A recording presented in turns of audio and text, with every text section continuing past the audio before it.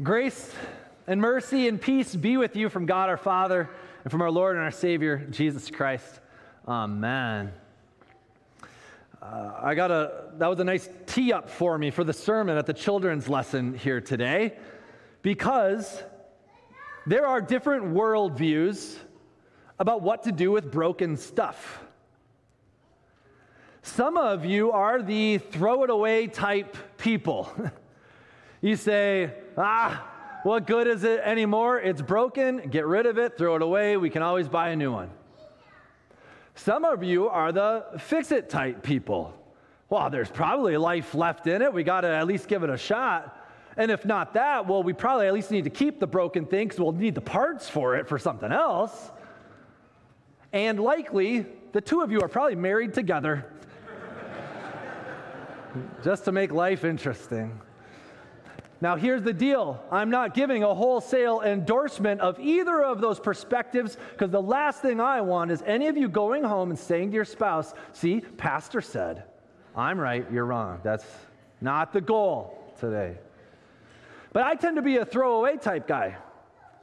I was not raised in a fix-it house. I do still love throwing things away when they are not purposeful or not good. I like to get rid of stuff. However, I have tried to embrace the fix-it mentality as I've matured in life, and particularly because my children demand it of me. Silas, you mentioned super glue. Well, I'm the super glue guy at my house.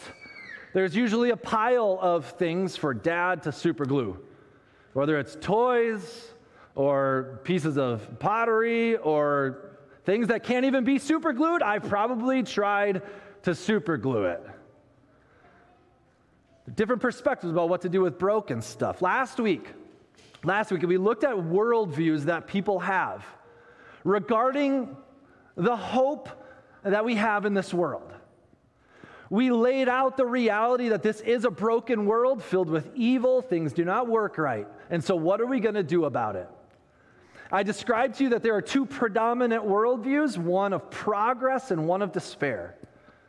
The worldview of progress says that things are getting better and better. And so in the example of toys, the worldview of progress might say, we need to make toys that are indestructible, that will never fall apart, because our main goal in this life is to keep children happy. They can't get sad or upset. They got to get better and better and happier. And so we need toys that'll never break so the children always stay happy until, I don't know, till ever, I guess.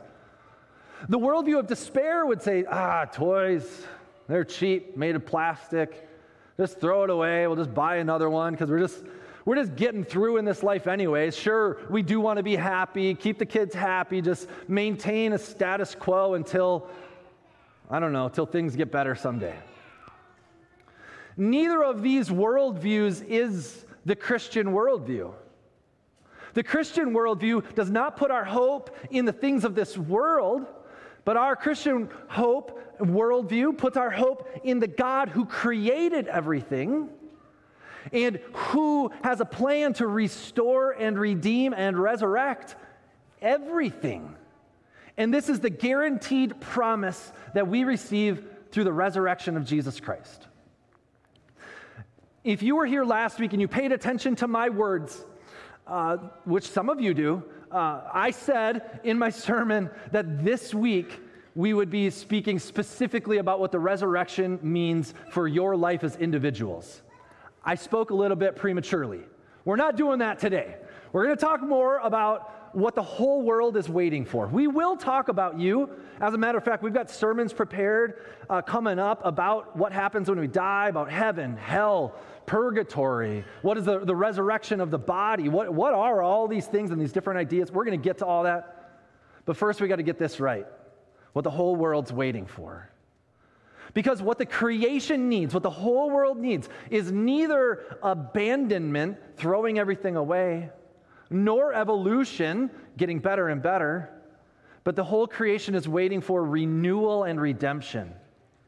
And redemption is not burning up everything that's bad and starting over. Redemption means liberating that which has been enslaved. Redemption means fixing that which has been broken. And redemption means eliminating all of the evils that cause slavery to sin, eliminating all the evils that cause brokenness. Redemption means fixing things forever and filling them once again with God's good life and purpose. This is the promise and the guarantee of Jesus' resurrection from the dead for us. You could say a definition for biblical hope is this, that God is doing something new that affirms the old. God is doing something new that affirms the old. There's a Japanese art form that's sort of like the super gluing dad, except bigger and better and more beautiful. There's a Japanese art form called kintsugi. I don't know if anybody's ever heard of kintsugi before, but kintsugi is a compound word that literally means golden repair. And this ancient art form in Japan takes pottery that's been shattered and broken, and it takes a precious metal, most often liquid gold, and it brings back together those broken pieces of pottery, enhancing the cracks, not hiding them like we often do with super glue, but enhancing them and demonstrating this beauty that comes by putting back together things that have been broken. It's a beautiful kind of artwork. It looks beautiful, but it also has a beautiful message, right? That these broken things can come back together, and the scars and the cracks can be enhanced. It's doing something new while affirming the old. Now, there are many Christian metaphors that we could run out of this kind of art form. Yes, it is true that God takes what is broken in this world and He restores it. He makes things new. He does it in your life on a daily basis. As your life progresses, He takes things that break. He takes relationships that are falling apart. He takes sicknesses and illnesses and He restores things. He does that work of restoration. He repairs you. Yes, God does that. And then to make it even more beautiful, sometimes those scars that you have still remain, and they enhance and demonstrate that God has power and authority over the things that cause brokenness. Just as Jesus rose from the dead with scars in His hands and His feet and His side to demonstrate His power over death itself, so it is with us. Jesus repairs us, He restores us, He fixes us, and one day He will return and put all things together and be made all new, all forever. Now, this kintsugi is beautiful in and of itself. It's a beautiful art form. I think it even makes it more beautiful than it would have been on its own. I mean, this was just a white bowl before. Now it's this beautiful bowl with gold interlaid. It's beautiful. You could set this on a shelf or put it on an art display, and people would walk by and say, "That's beautiful." But I want to take this one step farther. Yes, it's beautiful. Yes, it's beautiful because it's been restored. Yes, it's beautiful because the cracks have been repaired. But what if it got to be used once again and be filled once again with food or with wine, and if it became the central piece of a celebratory party once again? That is the hope of what is to come, right? Yes, it's beautiful because it's fixed. Yes, it's beautiful because it's enhanced, but it's beautiful also because it's capable of participating in its purpose once again. This is the hope of the whole creation. This is God's plan for the whole creation. When you go to the top of Brockway Mountain, whether you drive or hike there, You get to the top of Brockway Mountain and you do a 360 and you take in the splendor and the beauty and the awe of God's creation. You look at it and you say, this is beautiful. It's beautiful because there's something within you that knows that it is made.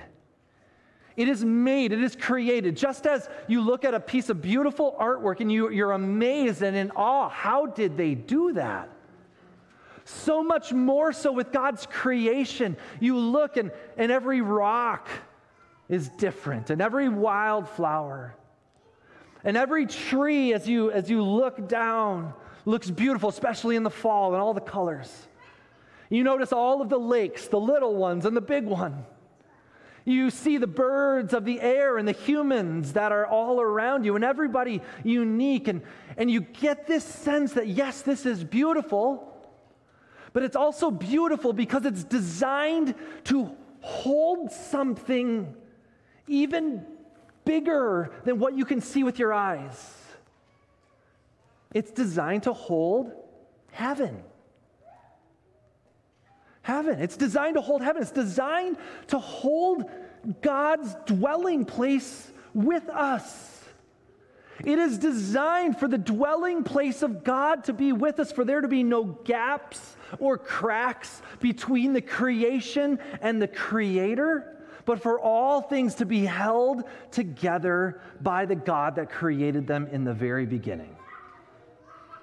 Let me show you this. We're going to look at Colossians chapter 1 today. If you've got a Bible, take it out, underline some stuff. We're going to be in Colossians chapter 1, starting at verse 15 today.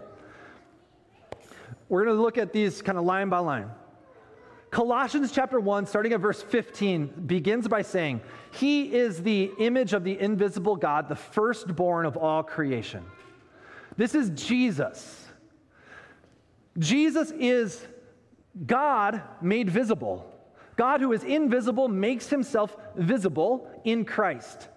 And he's the firstborn of creation. This is saying he's like in biblical times, the firstborn is the one with the inheritance. Jesus is the firstborn. He's the one with the sole authority over all creation. He's the first one.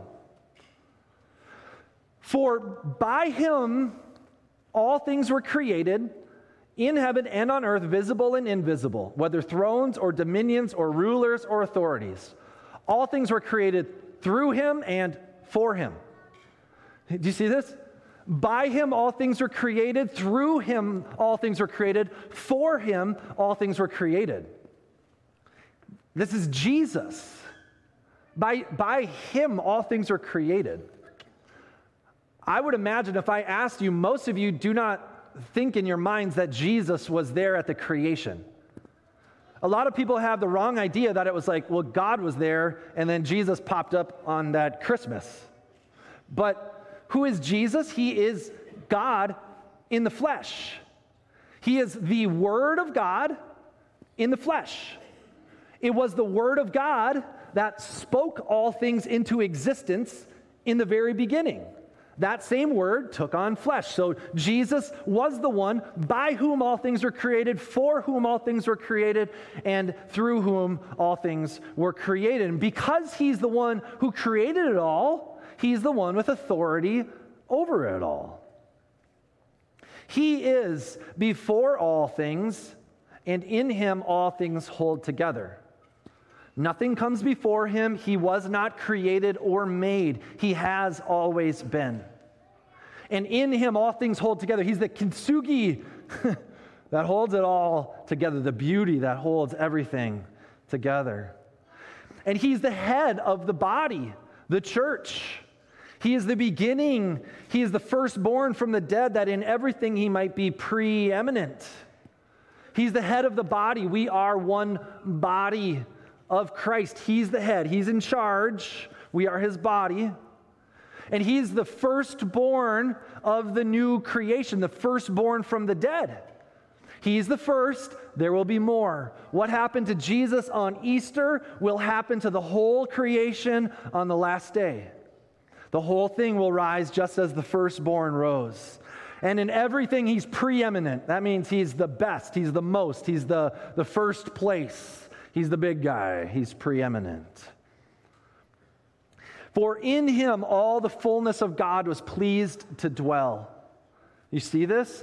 I said Jesus is God in the flesh. It's written right here. The whole fullness of God came to dwell and make himself visible in Christ. The fullness of God. In the next chapter, Colossians chapter 2, verse 9, it'll say the same thing. It'll say, the fullness of the deity dwells bodily. God came and took on flesh. And finally, through him to reconcile to himself all things, whether on earth or in heaven, making peace by the blood of his cross. Jesus came into the world to reconcile all things to himself. That means put back together that which has been separated. To put it all back together, all things in heaven and on earth, to restore it, to redo it, to repair it, to affirm the old by doing something new, and then to fill it once again with his renewed purpose and life. This whole section of Scripture focuses on the fact that the cross and the grave are the act whereby God's good creation comes back into a right relationship with its Creator. Redemption does not mean, like the worldview of progress says, redemption does not mean just making creation a little bit better. Redemption does not mean God coming down to snatch souls and spirits and rescue them from this evil material world to take them somewhere else. Redemption means that God is remaking the creation. He's remaking the creation, and he's dealt with the evil by dying on the cross, making peace by the blood of the cross. It's like this. I want to draw it out for you. In the very beginning, when God created all that there is, he created out of love, because in his essence, he is love. So the creation is an outpouring of his love. Heaven, we're going to keep talking about heaven, but heaven, by definition, is the dwelling place of God, where God is. It's not a physical location somewhere else, it's God's presence. So when God created everything perfectly in the beginning, the creation was filled with heaven. The creation was filled with heaven. Heaven was here. It was together. God was not bound by his creation, and yet he was still here. He walked with his people in the garden, and they lived according to heavenly rules because they lived the way God had designed them to live in perfect love. It was as things should be, heaven on earth. But when sin entered the world, separation entered the world, and things were pulling apart. In the creation story in Genesis 3, you read about it where humanity is at odds with one another, a husband and a wife. And they're at odds with God, hiding themselves from him. And they're at odds with the creation as it doesn't function correctly anymore. And they'll eventually die. It's this unfurling of God's good creation. And yet, God never completely separated himself from his creation. He still desired to make himself known. Heaven was still coming to earth. God was still holding things together. And he most fully did this through the cross of Jesus Christ. In him, all things hold together in heaven and on earth, we read in Colossians 1. In Christ, all things hold together. And one day, Christ will return and restore things to make it even better than it was in the first place, to make it even better than it was in the very beginning when it was perfect.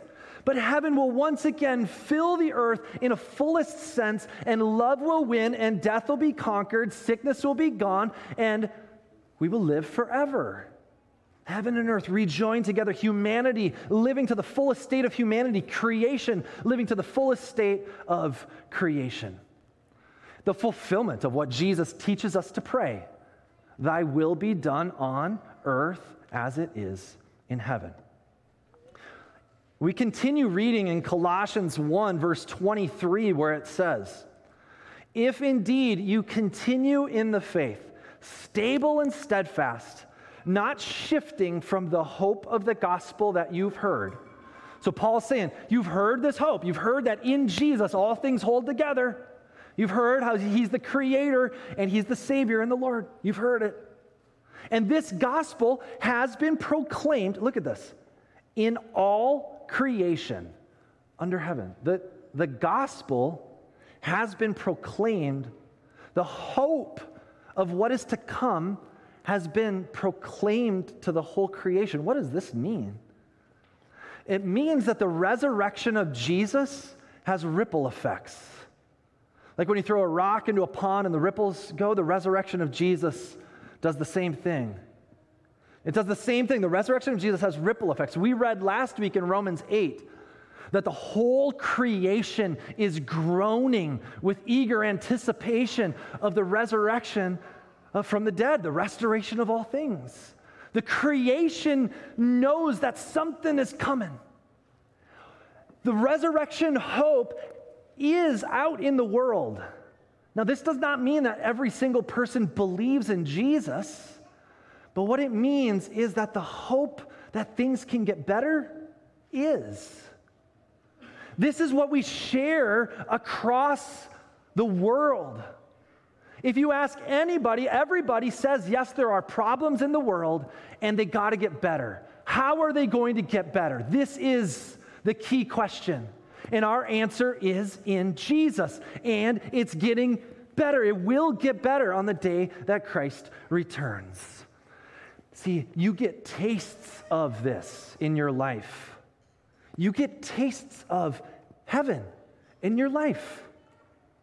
You get foretastes of what is to come in its fullness, even in this life now. In this world, as you live, as you reconcile with people, as joy is made known in the name of Jesus, you get tastes of heaven, tastes of what is to come. And God does this to hold us in hope. I was just thinking about this last week. It was last Wednesday, this last week, there was a special worship service at Concordia Seminary in St. Louis, where Pastor Kevin and I both graduated from, where we learned to be pastors. And each year there's an annual tradition in April called Call Day, where the graduates find out where they're going to be moving. You don't know until that special service. You find out where you're going to be moving and serving as a pastor. And so I watched this service because a son of our congregation, the son of Dwayne and Judy Fensky, Jared, he was finding out where he and his wife Emily would be moving. And so I watched it, and I was thinking about my own memories from 13 years ago, and just kind of filled with joy and all those wonderful memories. But then I was also thinking about Pastor Kevin and when he joined us 3 years ago. Some of you were here, some of you weren't, but he came in April 2020. If you turn back the clock, do you remember what was going on in April 2020? The world was a mess, right? The separation, things were unfurling all over the place. He didn't even get to have a graduation. I mean, it was all online, right? And between the time that we found out he was moving here in April and the time that he came in June, the world got even messier. That was right when the racial riots were all happening all around our country. It was just, if you looked out there, I don't know if you remember, but I was thinking back and I was like, man, that was a mess. But then here in our small little neck of the woods, in our little church, Saints Peter and Paul in Houghton, Michigan, there were little tastes of heaven happening, little glimpses of beauty in the midst of a mess. It was June 14th that we had his ordination and installation service here, and it was all kind of crazy, but that was the day that most Midwestern churches opened up their doors for services. So we had our services for the first time that day, and also his special service later in the day. It was a beautiful service, a wonderful celebratory time. And then at the end of that, we went outside, we started a fire, and we burned the mortgage for this church, which had been substantial. And it happened just 11 years after moving into this building with people's great generosity. And I was just thinking back to that, I was like, The world was a mess, man, but that was a great, joyous day. Right? That's a little bit of heaven here on earth. And that's like God saying to us, I'm still here. I'm still living. I'm still in charge. I know sometimes it doesn't look like it, but I am making things new. And hope is real. Don't look to the world for your hope. It's not getting any better on its own. Don't look to the world for your hope, or you might just want to say, get me out of here. Don't look to the world for your hope. Look to me. I am your hope. I dealt with evil on the cross, and I'm holding all things together until the day that I make all things new. My friends, you get tastes of heaven like this in your life too, and you get to be ambassadors of this heavenly hope in the world. It happens when you embrace a loved one that you've been separated from for a long time, and you set aside your past and you forgive one another and reconcile. You sense it when your whole family gathers together for a Thanksgiving meal and it's a joyous time. You feel it when you're sitting on the beach in the summer and the children are playing happily and the waves are crashing and lapping quietly. You feel it, you taste it as you dig in the dirt and you harvest the first vegetables from your garden. You see it and experience it when someone that you've prayed for who's been far from Christ comes to a loving relationship with Jesus and finds their true hope in Jesus to celebrate and live together forever. All of these things, broken as they may be, have the ability in God's hands to be restored, renewed, resurrected, and refilled with the glory of God and the life that comes only from Jesus. God does not throw away the old. He affirms the old by doing something new with it. This is what the whole world's waiting for. In Jesus' name, amen.